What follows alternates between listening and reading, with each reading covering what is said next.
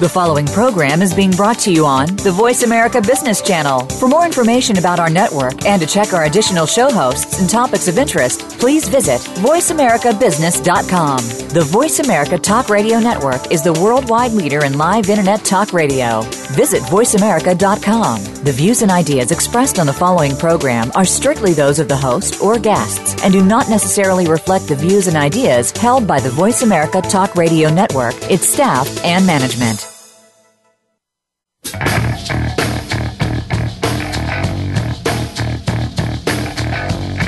This is the Business Locker Room Show with Kelly Riggs. In business, you have to play to win. You need an edge. You'll find that edge in the Business Locker Room. Hey, business is like sports, and I want to bring the locker room to the boardroom. Giving you the playbook and the coaching you need to improve your business performance. With compelling interviews, cutting-edge business tactics and ideas, and the X's and O's segment with Miles Austin. I welcome in my good friend, Miles Austin. Welcome to the Business Locker Room. Now, here is your host, Kelly Riggs. Hey, welcome to Biz Locker Radio. It is presented by the Business Locker Room.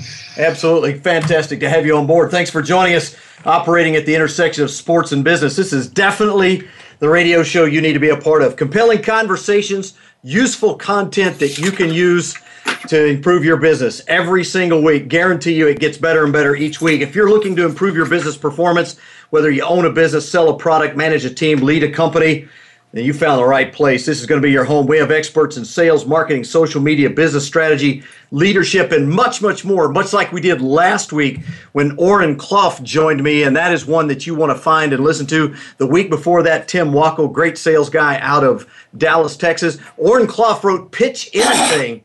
And by the way, if you're joining us on Blab, great to have you guys as well. We're going to have a fantastic show today. In just a few minutes, I'll be joined by Inc. columnist, read by millions of Americans, millions of people worldwide, Geoffrey James. He writes the sales blog, Sales Source, and he's going to come on, and we're going to talk a lot about sales this week.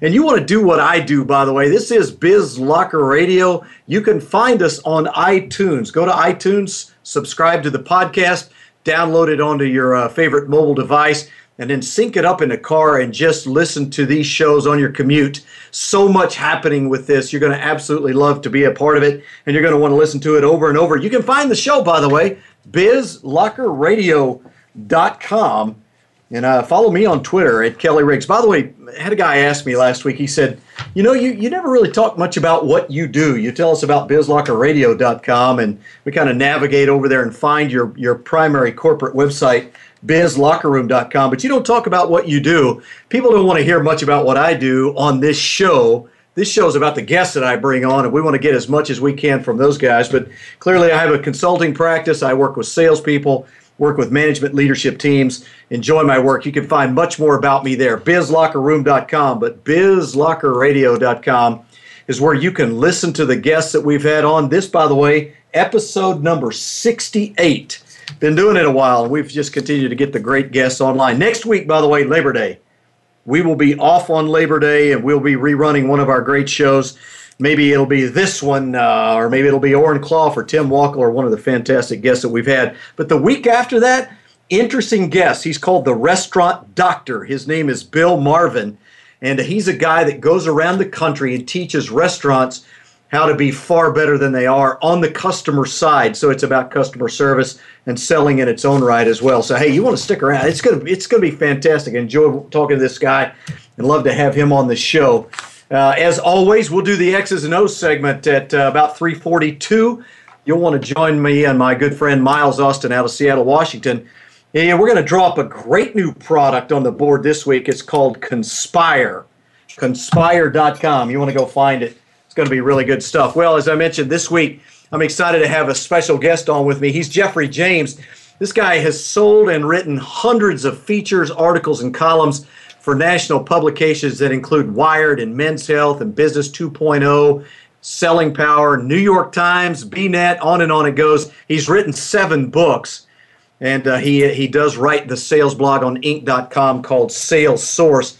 Geoffrey James, it is exciting to have you on as a guest. Welcome into episode number 68. I'm glad to be here. Hey, great to have you. You know, we people don't maybe know a lot about you on the backside, but I have learned a lot about you in our offline conversations. Entrepreneur, been building businesses since you were 7 or 8 years old, and a lot of people may not recognize that your background is in medieval Renaissance English. Tell me about that side of your life. Well, that was what I majored in college, and although at the time I was doing like 500 different things, I was building speaker cabinets and selling them for profit, and just generally playing in a band and just keeping myself busy doing different sorts of things. Later on, one of the guys I hung out with in the rock and roll band ended up getting me a job with a computer company, and from there I went from writing manuals to programming to marketing, and then finally into professional writing, which is what I've been doing for the past 20 years. You're at Inc.com, and you've been there, what did you say, 5 years now? Is that correct? Almost 4 years. Almost I think 890 blog posts. Wow. And your readership measures in the millions, and that's no joke, right? That's true. Wow, it's fantastic, and I got to say, I'm a huge fan, and I kind of got networked into you through a mutual friend, Dave Stein, whom you have called the best sales trainer in the business, right?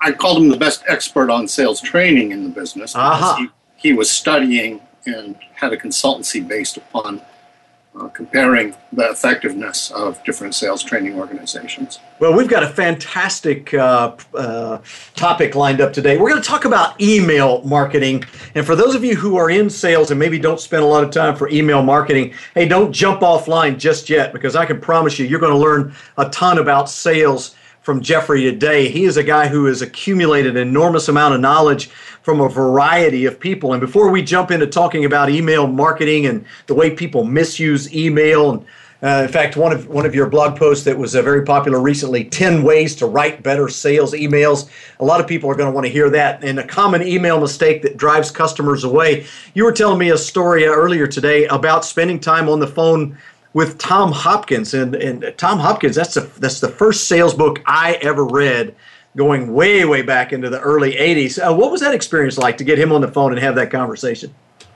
I've been fortunate enough to have one-on-one conversations with most of the world's greatest sales gurus, Geoffrey Gitomer, Neil Rackham, Tom Hopkins, mostly because I write about sales and I don't do sales training myself. So I'm always trying to find new perspectives into the art of selling and to provide them in a very convenient way to my readers.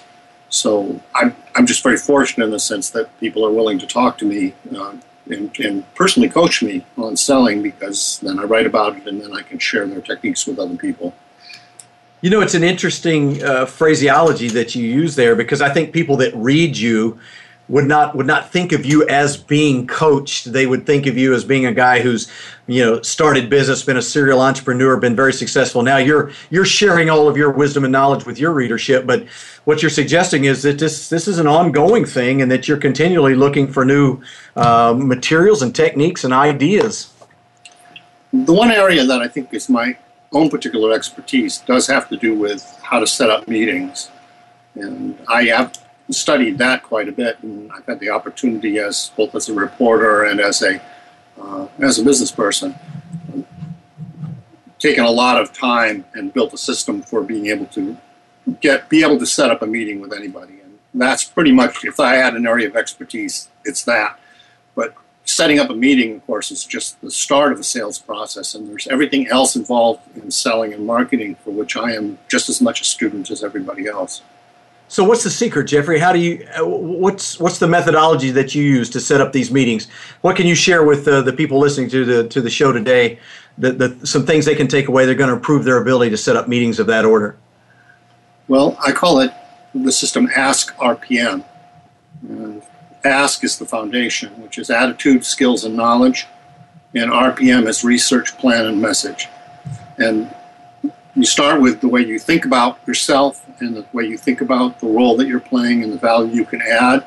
You develop the skills in writing and verbal communication that will allow you to present yourself and to deal with people on a very equal to equal basis. And then you have knowledge. You cultivate the business acumen to understand why people are motivated to do what they do and how you can use that to present you the possibility that meeting with you would be worth their interest. Then you have the method, which is RPM, which is research. You learn everything you can about the person you want to talk to. You write a plan. This is how I am going to approach this person. These are the methods I'm going to use.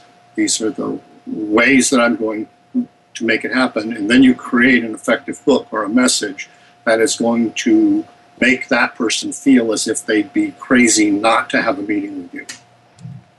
Wow. Well, I think it's an understatement of several magnitudes to say that most salespeople don't do that very well.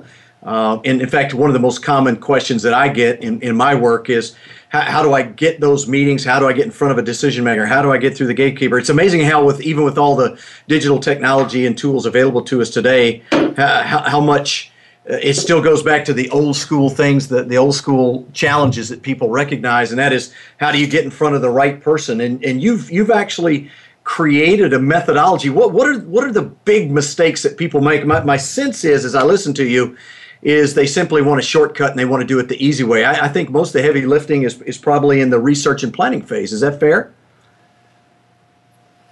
That's fair. That's sorry, lab is screwing me up. I'm going to get out of it. Okay, there. I should be out now. Okay, I'm sorry about that. No worries. That echo there. The biggest mistake that people make is email marketing. And by that I mean sending out a lot of undifferentiated emails, maybe with customizations pulled out of a database, and believing that they're going to get an acceptable response from that, and that's going to help them develop customer accounts. What you're really doing when you send out email blasts of information that no one has asked for is you are shutting off potential customers. You are getting spam listed. You are getting on people's lists of irritations. You're destroying your reputation and the reputation of your company. Email marketing doesn't work. It is possible to distribute things on mass email if people have requested it, like with a newsletter or with some sort of prior relationship. But that's a different case of just sending things undifferentiated to lists of people and expecting them to get back to you. So that's the biggest mistake. Sales emails, to be effective, you can have a template, but each one has to be customized by hand based upon research that you've done into that individual customer. You know, the interesting question that I have immediately out of that is, if it doesn't work, and again, the research is pretty clear that it doesn't work, but if it doesn't work, Geoffrey, why do people persist? I think it's for the same reason that people persist in unresearched cold calling. I think it's done out of desperation and misunderstanding that it's going to work.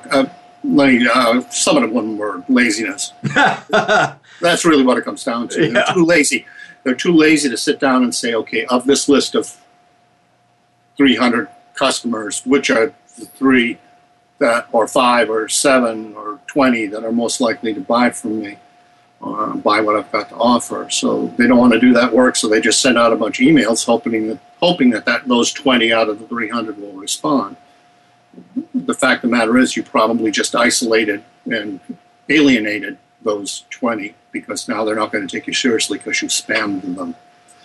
What you really need to do is get it down to research and email a personal email to the actual person who is going to be able to make a decision and going to be interested in what you have to say. Now, you have to say the right message to them, and you have to think about it, what it is that's going to motivate them to want to get in contact with you.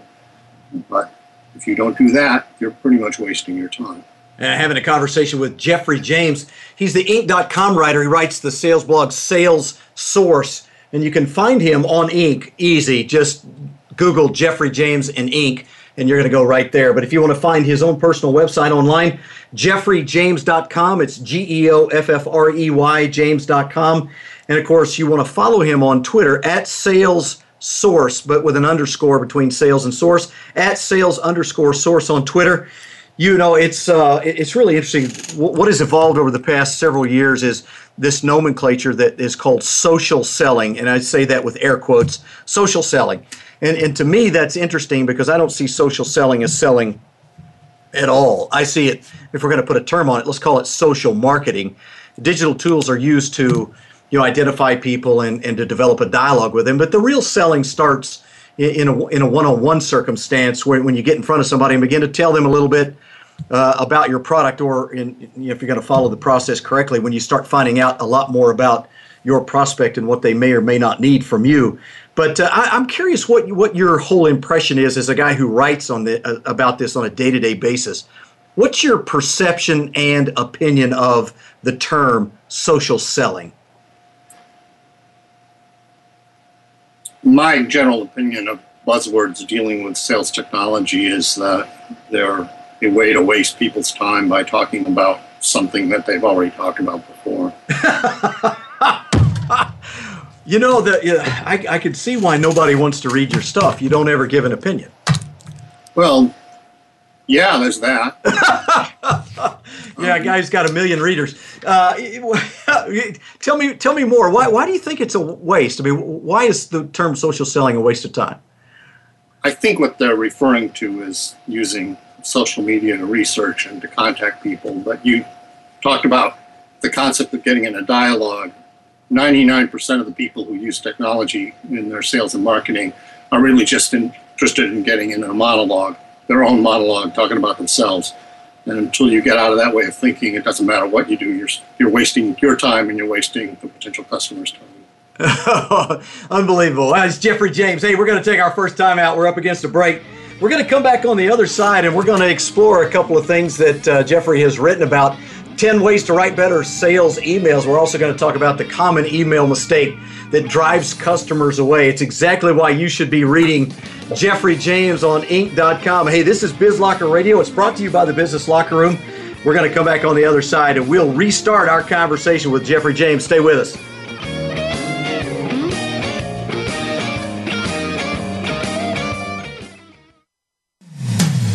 When it comes to business, you'll find the experts here. Voice America Business Network.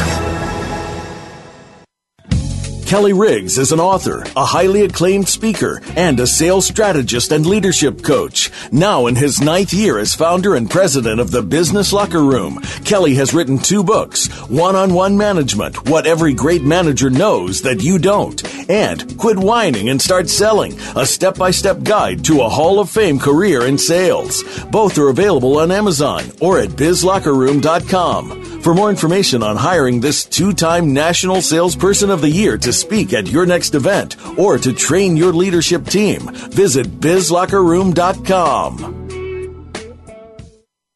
Tune in to the Voice America Variety channel on the Voice America Talk Radio Network. Voice America Variety broadcasts a diverse array of topics, reaching a global community. Our experts come from all walks of life, and the topics they discuss are everything from current events, arts and entertainment, leadership, parenting, relationships, self-improvement, career advice, and a variety of other topics. Check us out today. You're sure to find something of interest. Voice America Variety. Talk on today's hot topics.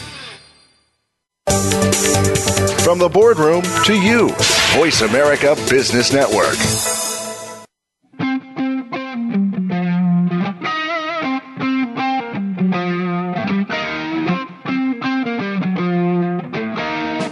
Hi, this is Jeff Shore, author of Be Bold and Win the Sale. More great business ideas straight ahead in the Business Locker Room. Hey, welcome back to Biz Locker Radio, brought to you by the Business Locker Room. For you, those of you on Blab, the guy that just brought us back, Jeff Shore, a good friend and a guest on the show. There's his book, Be Bold and Win the Sale. That's worth adding to your library, no question about it. Hey, our guest is Geoffrey James. And again, I want to tell you how you can get a hold of him at sales_source. On Twitter, and then geoffreyjames.com. His first name is Geoffrey. If you're not reading his column on Inc. on a regular basis, you should be. It is absolutely fantastic. He joins us live on Blab. For those of you on Blab, great to have you as well. And we went to break. We were talking about email marketing And a lot of salespeople, Geoffrey, make a lot of big mistakes when it comes to email marketing. You talk about one of those in particular in one of your columns, the common email mistake that drives everyone nuts. And you actually give an example, and it went like this. Hey, Geoffrey, first off, I want to thank you for putting up with my extraordinary amount of email over the past 2 months. I have to say I respect your dedication to not give in and respond. It was truly a brilliant performance on your end.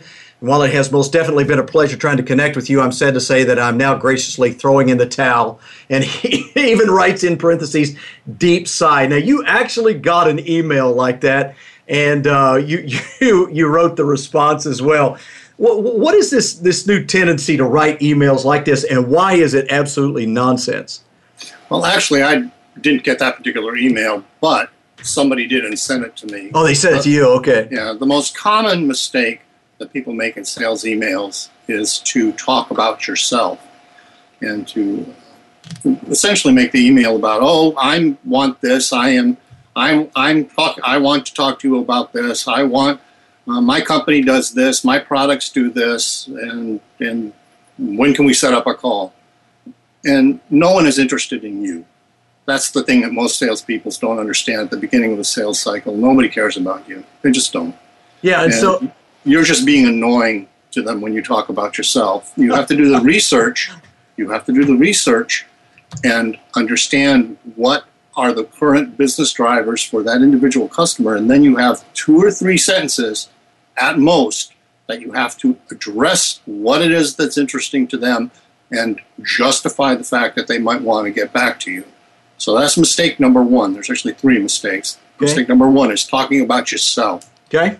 Mistake number 2 is providing too much information.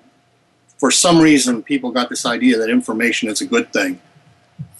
Everyone is drowning in information. A general rule for business, if you really want to be successful in business, don't ever, ever, ever give anyone any information that they haven't asked for. You're just creating a burden on them. You're assigning them homework. And a sales message that says, check out our website, look at these videos, download this. If they haven't asked for any of that, you are just assigning them a homework. It's not going to help you sell anything. And the third mistake, which is by far the most frustrating one and the most common one, is asking for too much. All you want to ask in an initial sales email is for what I call 5 thumb taps. You want send or reply, YES, send. You want just 5 taps of their thumb. That's all you really want. You don't want to ask them for a meeting at that point. You want to get into a dialogue, so you want to have the lowest barrier possible for them to respond. So the first opening should always be, is this interesting to you? Are you the right person to talk to about this? Or something that requires a yes or no answer so that you open up a dialogue through email. Right. The moment you do that, you're whitelisted. Your emails will get through. You're in a conversation. You've had the customer say yes to something already. You're so far ahead of the game that if you try to ask for a meeting, no one's going to give you a half hour of your time based on anything that you put in an initial email. That's just not going to happen. It's actually asking a lot for them even to read it and respond to it. So those are the big problems that people have. They talk about themselves.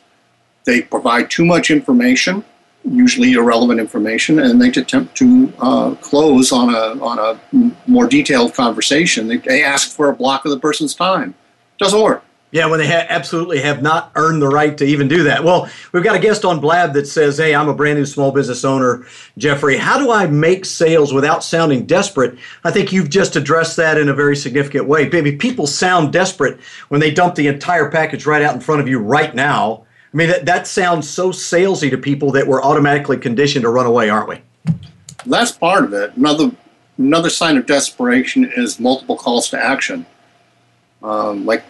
Feel free to call me if you have any questions. Check this website and call me at this, and I'll be calling you. And it's crazy. It's really crazy because that makes you sound so desperate. All you want to go for is the 5 finger taps. That's all you want.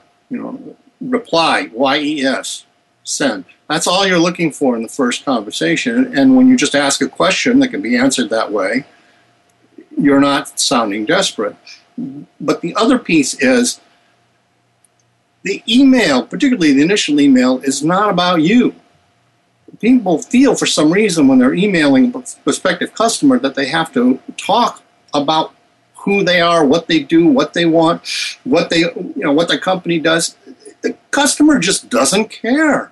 Right. All the customer cares about is what they're trying to accomplish and whether your 2 or 3 sentences piques their interest enough to fit into what they're trying to accomplish. And you can only figure that out by researching them specifically and by crafting a specific email that addresses what you believe their concerns to be based upon your research. Wow, this is gold here. We're getting into the real meat of what you can do to move the needle as a sales guy. So help us walk through that process. If I was going to send an email to a prospect that I've done my homework, I've gone through the Ask RPM process, I've done some research and planning, I've got a message and say, you're my prospect, Geoffrey, and I want to send you an email. What's the best way to approach that whole process? What should it sound like?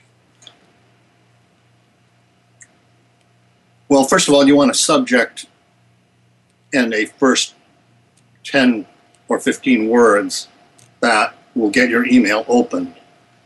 And actually, that's true regardless of how an email is sent. So right.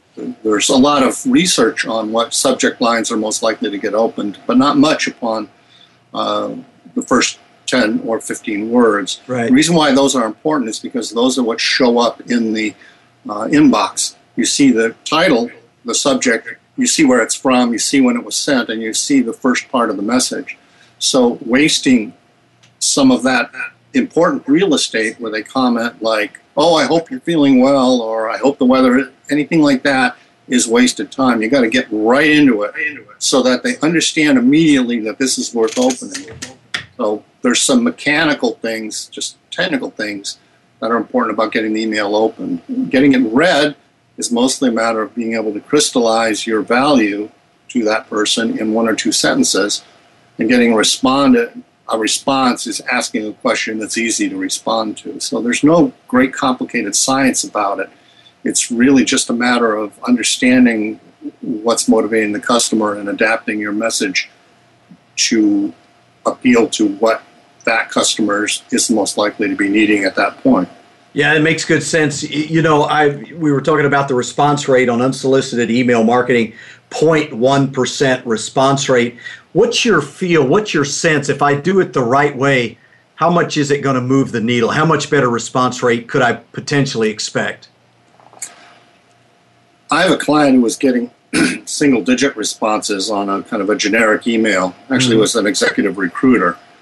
And he filled his emails full of descriptions of the person that he was trying to find a position for, and he was getting 0 responses. I had him throw all that out and change his approach a little bit, and now he's getting a 90% response rate. 90%, yes. Wow. So, well, give us a sense.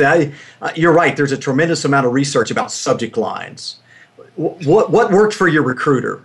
In this case, it wasn't a subject line. It was the overall internal approach, which was specific to the company and the individual that he was communicating with. He had a template, but the template was all dependent upon understanding what that particular company was looking for at that particular time. Gotcha. So a relevant subject line and comment on Blab. He's saying keep it short and to the point. And I think that's what I hear you saying is, would you be interested in something that is relevant to them, something that describes your product or service in compelling terms?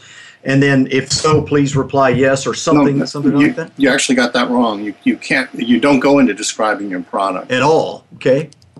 You would describe it obliquely by communicating what it would mean to the customer if they had the product. Aha.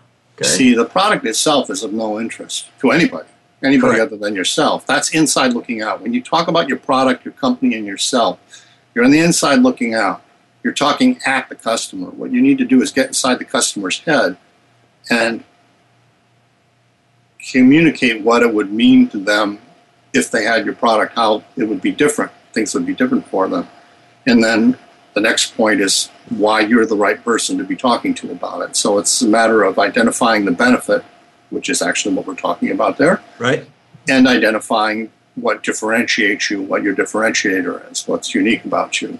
Like, why should I talk to this person and why should I buy from this person? And that's really all you want to communicate in an initial email. And an email of that type is probably easily read in 30, 60 seconds, something like that, right? It's going to be pretty brief and to the point. Probably more like 10 seconds. You really only talk in one or two short sentences. Right. Three, because business just isn't all that complicated. It's only complicated when you start thinking about emails as conveying information instead of being a discussion. That's not what it's about. It's a conversation. So people converse in relatively small blips. What you don't want is to get involved in conveying long amounts of data. So the model should be more like texting, frankly, than cold calling or pitching or marketing materials or anything. It's really get in the conversation and then move gradually towards deepening of that conversation. You'll eventually get the meeting that you're looking for. So is that the call to action? You're just trying to get the next step in the conversation. Call to action is you send an email and it's to somebody you've researched. You point out a very specific benefit that your product offers to a problem you know they typically have or you know for sure they have. This is why we make a good choice for this. And then you say, like to speak to you more. Are you interested? Something of that nature? I wouldn't even say like to speak to you more. I'd just say, is this of interest to you? And then if you get a yes response, then the customer is self-qualified. So that's when you go back to your research and look even more deeply into that particular company, that particular individual, get a really solid picture of who they are. And then you email back to the second level, that would probably have some product information and have some maybe success stories or other things that would allow you then at that point to ask for a brief, time-limited telephone conversation. Yeah, interesting point. He is Geoffrey James. He is the Inc. writer, writes the sales blog Sales Source. Find him on Twitter at @sales_source. Go find him on his website as well, at Geoffrey James. You wrote another interesting article that I loved, 10 ways to write better sales emails. And you've talked about a lot of these things already, but there's some pieces in here that I think people miss. And I think they miss this too, Geoffrey, in face-to-face. There's this real tendency to want to sound like you know everything and use a lot of big words and business jargon and all those kinds of things. You see that as one of the common email mistakes as well, don't you?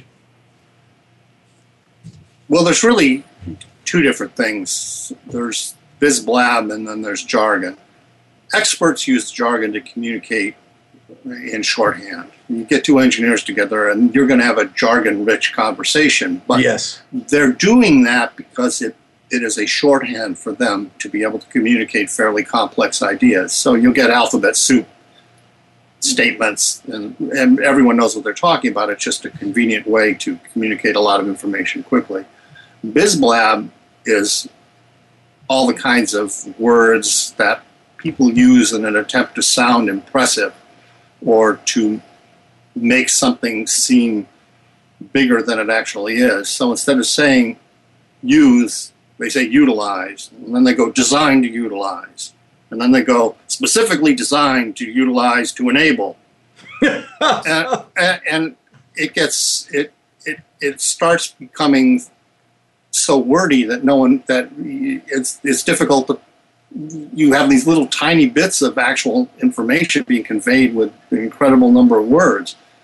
I was kidding you a little bit about the words that people use to describe sales technology. There's a whole bunch of people calling it sales enablement. Yes. Which I have to say is probably the worst acronym or worst buzzword I have ever heard in my entire life. Because enabling is what you do to alcoholics. And in any case, it's creating a complicated, abstract concept which has absolutely nothing to do with what's actually going on. It's just technology. It's sales tech. It's a tool, Make right? it simple. It's just a tool. That's all. Well, the same thing holds true when people, and I love that you actually led the article with this. You talk about avoiding complex metrics. we've always been taught, and of course I teach actually, that when you can quantify what you do and give it concrete terms, that's good, but you can actually overdo this deal and get into some complexity that kind of leaves people not understanding what's going on. Explain how that works. Well, it depends upon how you're using statistics and how you're using the way you're expressing things. Like saying something is 200% larger, that's actually 3 times larger. Right. And it's much easier to say 3 times larger than that. Or if you say increased 100%, what you really mean is you doubled it. and so many people cannot do the math in their heads. And I've seen very complicated quantitative measures where I had to sit down and think, actually plug things into a spreadsheet to figure out what the person was actually saying. And so quantification and metrics is good, but it needs to be expressed in a way that someone can absorb and figure out what it means without thinking very hard. Sure. Here's an example you gave in your piece on Inc. The wrong way to do it. The XYZ magazine reaches 50,000 kitchen counters every other month, and last winter's edition saw an average response rate of 1.46%. Now, I think most people will read that and go, what's wrong with that? But the fact that you're a wordsmith and you write for a living, this makes an enormous amount of sense to me. You say the right way, advertising in XYZ magazine can get you an additional 750 walk-in customers by Christmas. Now, that's clarity. I mean, that makes sense to me, right? You want to get it down to something that can be understood very quickly. The rule of thumb is never write a sales email that couldn't be understood by a 12-year-old. And it's not because your clients have the intelligence of a 12-year-old. Well, some of them probably do, but it's not because of that. It's because they are only going to be dedicating about 30 or 40% of their brain power to reading emails anyway. They're probably multitasking. There's other emails in the inbox that are kind of, their brain's kind of maybe not focusing right then, but they can see them. There's other stuff going on in the office. You're just not getting someone's full intelligence, full attention. So you need to communicate with them in perhaps overly simplistic terms if you want to get a response.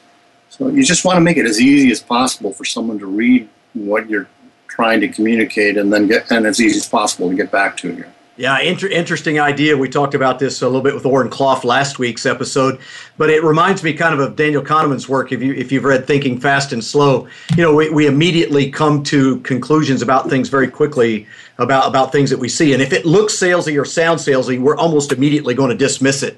And so much of what people do in the email marketing side, Geoffrey, if I'm hearing you correctly, is it sounds like everybody else. It sounds salesy and it sounds like a waste of time. And frankly, I don't have time. Well, salesy words, guarantee, free, for example, those are 2 very salesy words. Right. Even solution. A lot of times those will just get hit by a spam filter and thrown into the junk file. Yeah. So you need to avoid any terms that sound salesy. But I mean, I've never met a salesperson who likes being pitched at, who wants to listen to someone else's sales pitch, except maybe because it's fun watching someone else do their job. But I mean, no one likes hearing a sales pitch, not even salespeople. Correct. So why do you think that a prospective customer wants to hear your story or your pitch? They don't. They aren't interested in that. All they're interested in is, what does this person mean to me? Why should I give this person an iota of my precious time? Right. And you can only do that by immediately addressing a benefit of something that has to do with what's on the top of their mind right now. For example, if a company just went through a merger, that's a really good time to email something about something that might prove useful to that person in the conflicts and problems that happen whenever there's a merger. Sure. If a company is trying to deploy in a new city, a subject line that says, Atlanta, Georgia, customer response. If they're trying to implement something in Atlanta, Georgia, that's going to get on their radar screen. It's all about what you want, what the other person is looking for right now. That's where you're going to get the response. And unfortunately, email marketing, mass marketing, is the opposite of that. Mass marketing is dumping a lot of information on people and hoping that some of it will stick. It's the old spray and pray routine that we know from decades ago doesn't work. Yeah, absolutely right. Hey, that's great stuff. From Geoffrey James, the author of Sales Source, the online blog, sales blog rather, at Inc.com. You're going to want to find him. Find JeoffreyJames.com online. Look at all the stuff he's written. 7 books. Got a lot of great. How many articles you say you'd written for Inc. so far? 890 or something of that nature? Yes, 890, and I think about 1,200 I wrote for CBS News before I moved over. I've been blogging every business day since February of 2007. Wow, we're just a fountain of information. Well, that's going to do it for this segment. I'm up against a break. We're going to come back on the other side, and we'll be joined by my good friend Miles Austin. We're going to do the X's and O's segment. We're going to talk about a product called Conspire, and I'm excited about this. I've already tried it out, started using it, working with it, and I'm excited to look at it. Geoffrey, thank you so much for your time. Appreciate you being here. And hopefully we'll add millions to your readership. Not that you need them, but perhaps we will do that. I've enjoyed speaking with you, Kelly. Thank you for inviting me. I enjoy this sort of stuff amazingly. Oh, great stuff. Very gracious to join us here. Hey, that's going to do it for this segment. We're going to come back on the other side. Make sure you stay with us. Miles Austin, the X's and O's segment. This is BizLocker Radio. I'm Kelly Riggs on Voice America.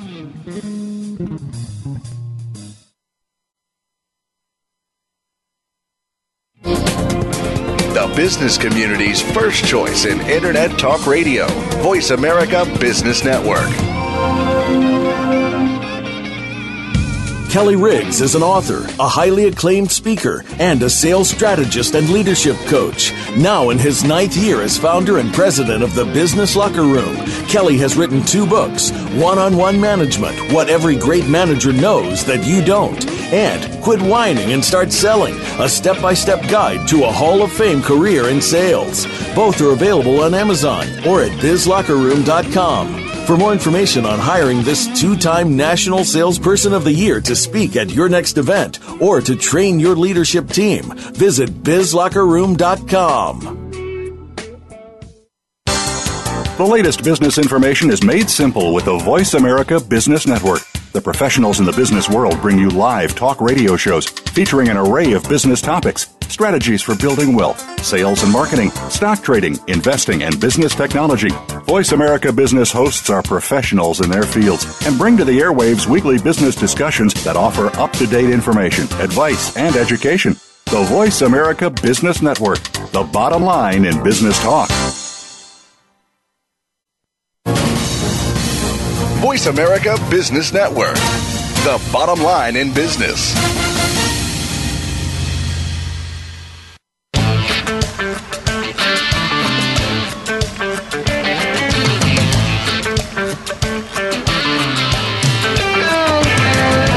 This is Dan Walshman, and you're listening to the Business Locker Room Show with Kelly Riggs. Now, Dan Walshman bringing us back out of the break. Hey, great to have you on BizLocker Radio. It's brought to you by the Business Locker Room, bizlockerroom.com. You can find the show and all of the episodes, including with a buddy of mine who's on with us on Blab, John Ferrara. You can find those at bizlockerradio.com. And you're going to want to do what I do because these episodes are awesome, including the interview I just did with Geoffrey James, the Inc. writer, writes the blog Sales Source. These are fantastic interviews filled with material that you can use. So go to iTunes, man, subscribe to the podcast, Business Locker Room podcast, and download it, subscribe to it, listen to it on your commute. It's good stuff. As we always do about this time each week, Miles Austin joins us. Miles Austin doing the X's and O's segment. He's with us on Blab. By the way, if you're not on Blab, you need to join us on Blab. Go to blab.im. Each week you can find our webcast now. We're doing this live. And you got a little special surprise for me there, Miles. Thanks for that. I'm not sure. I got all sorts of special surprises, buddy. I'm not even sure I want to know about them all. Well, he puts the BizLocker Radio logo on his background, Captain Green Screen there, doing it. Hey, let's jump right into a conversation about Conspire. Tell me about Conspire and what it is and how you got turned on to it. Well, I'll tell you, it's been an interesting journey the last couple of weeks, Kelly. As you know, I wrote something about LinkedIn about a week or so ago, kind of complaining a little bit and saying, look, this thing has so much promise, but it's starting to fall short, in my opinion. And I I came across a tool that to me is a prime example of what LinkedIn should be to its users. What Conspire is a tool separate completely from LinkedIn. It's an online web-based tool that helps people connect with those people within their network that are connected to people outside their network that they want to connect to. Make sense? Yeah, absolutely. Right? I mean, look, anyone in business, we all understand that referrals and recommendations and introductions into people that we'd like to start to do business with is really critical. And so what happens is Conspire basically loads up and connects to your database of contacts, right? Very simple. But then it has the magic behind the scenes that says, okay, let's say that I want to get to talk to you and be on your show, but I'm not connected to you. But then Conspire goes into my database and looks through all of my connections, and then through all the magic of social says, okay, Miles is here, Kelly is over here on the right, if you will, on a graph. Who's in the middle between those two that's connected to Miles and to Kelly? It shows them to you visually, and then has the intelligence built in to give me the opportunity to write a little introductory request to the person in the middle. So let's say that John is the one that knows us both. So it pops up and it says, look, you want to get to Kelly, Miles? John knows him and he knows you. So I type in a little, basically an email that goes out of my email account to you, and at the same time I write a little note to John that I want to share with him once you make the connection for me. Oh, Miles Austin joining us to talk about Conspire. We do the X's and O's segment every single week. Of course, you can find Miles on Twitter at Miles Austin, and check him out on his website as well. You need to be reading his stuff at fillthefunnel.com. And if you're joining us on Blab, by the way, we ask you to comment to us on the chat screen, because we're actually connected through a studio, and Miles and I are listening to each other through the studio headphones and can't really connect with you on Blab verbally. It's interesting because it sounds like LinkedIn to me, Miles, right? It's a LinkedIn product, and you're talking about sort of in-mail, quote unquote, sending emails. But it's an interesting alternative now. What do you think it's going to do to the marketplace? Well, I'm not sure. I'll tell you what it's done for my marketplace, which is me. Yes. I don't use LinkedIn for that anymore. Very honestly, as I wrote in the post about a week ago, I think that communication process within LinkedIn is broken. I think people are starting to ignore it because it's been overused. It's been spamized, if you will, if there is such a word. And I just think it really doesn't have the impact. What I like about Conspire is it's looking at my contacts. It's one of my frustrations with LinkedIn. It's like, that's my data, and they're not giving me full access to it. And as I sit here and I'm watching Mr. Ferrara just smiling down there, he understands it. Look, we're in the business of connections, of relationships, and getting introductions to each other. And anytime you can have a tool that can make that easier, more professional, and very frankly, more productive, this thing I've been using for about 2 weeks. Right. It blows my doors off of anything else, of any other tool I've used, including getting to the CEO of Conspire, who I'm meeting with on Wednesday. Wow, fantastic. Well, so it's an interesting tool to use because you can build your own networks. Once you previewed it to me for today's show, I went online. It's free. You jump on there, you integrate your contacts through Gmail, Yahoo, whatever the case may be. And then suddenly you have the ability to create your own networks of people. So if you're looking, for me, I set up a network called the Business Locker Room. I'm looking for people who want to excel in sales and leadership and have an interest in having those conversations. So people can begin to respond to that kind of thing, right? Absolutely. And what's funny is it's because there's connections. I mean, you see everyone's faces. This isn't a big mailing list, right? I think the likelihood of getting spammed in this kind of a tool goes way down. I'm looking at the face of John, if you will, on my Conspire screen, and I'm looking at John going, do I really want to use John if I'm just going to spam Kelly? Not going to happen. I feel an obligation to do a professional job, not only with you when I connect to you, Kelly, but also because I have an obligation to John, who, if he's willing to make that connection, also is represented there.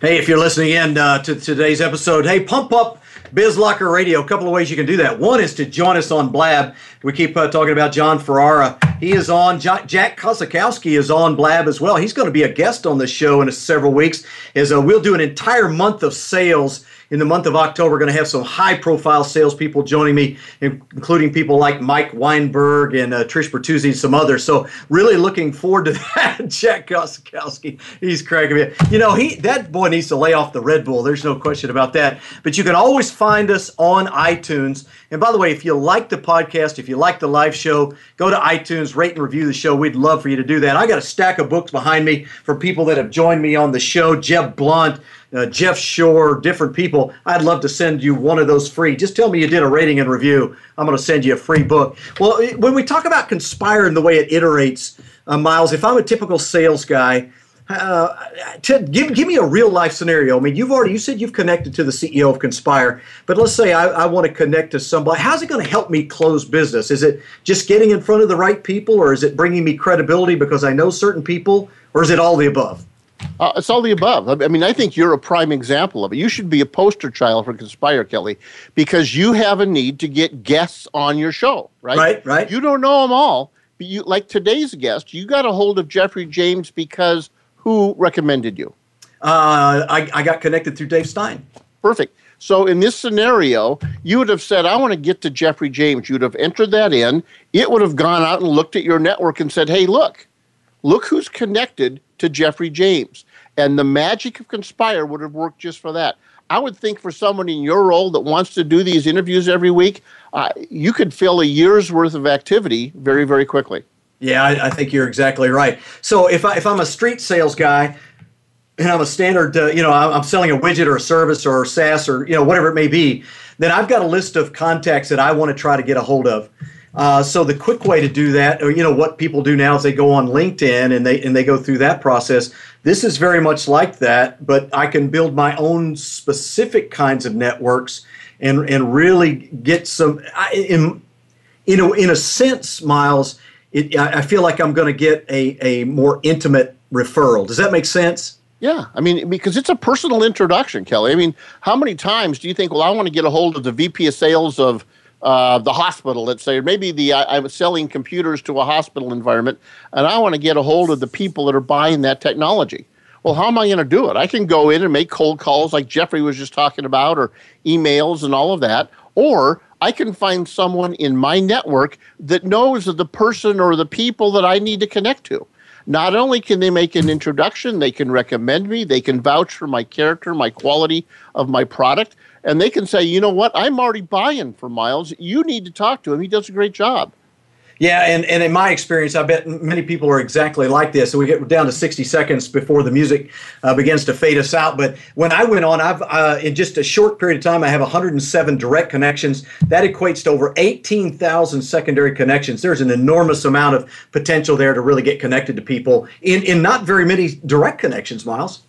Yeah, it is. And I think that's, for me, the magic. As I said, I think it's the ability to make that connection with the personal touch is one of those key pillars of successful sales activity, especially in prospecting and business development and hunting for new business opportunities. Doing it cold is hard. It can be done. We all hear people talking about it. But if you can get a warm introduction, your ability to get moving forward goes up dramatically. It's a great product. I am so pumped about these guys and what they're doing. I'm just afraid LinkedIn's going to buy them, and then I'll get pissed off. Can I say pissed off? Yeah, we'll let you get away with that. Well, hey, that's going to do it for today's show. That's the X's and O's segment. We're talking about Conspire. Find it online at conspire.com. Make sure you follow Miles Austin on Twitter, at Miles Austin. Look at his stuff, read his stuff, subscribe to his blog at fillthefunnel.com. You're going to want to do that. Hey, special thanks to Geoffrey James for joining us today. The Inc. columnist, man, what a great set of information from him. You're going to want to re-listen to this podcast, I can assure you. It's show number 68. It's in the can. Special thanks to Nick Marple, who was our engineer on the other side of the glass, and our executive producer, Brandy Jackson. That's going to do it for Biz Locker Radio. Find us online, bizlockerradio.com. I'm Kelly Riggs. We'll see you next week. Thanks for tuning in to Biz Locker Radio with Kelly Riggs. For more compelling interviews and cutting-edge business content, make sure you join us here again next week. Biz Locker Radio airs every Monday at 1 p.m. Pacific Time, 4 p.m. Eastern Time, and 3 p.m. Central Time on the Voice America Business Channel. For more information, visit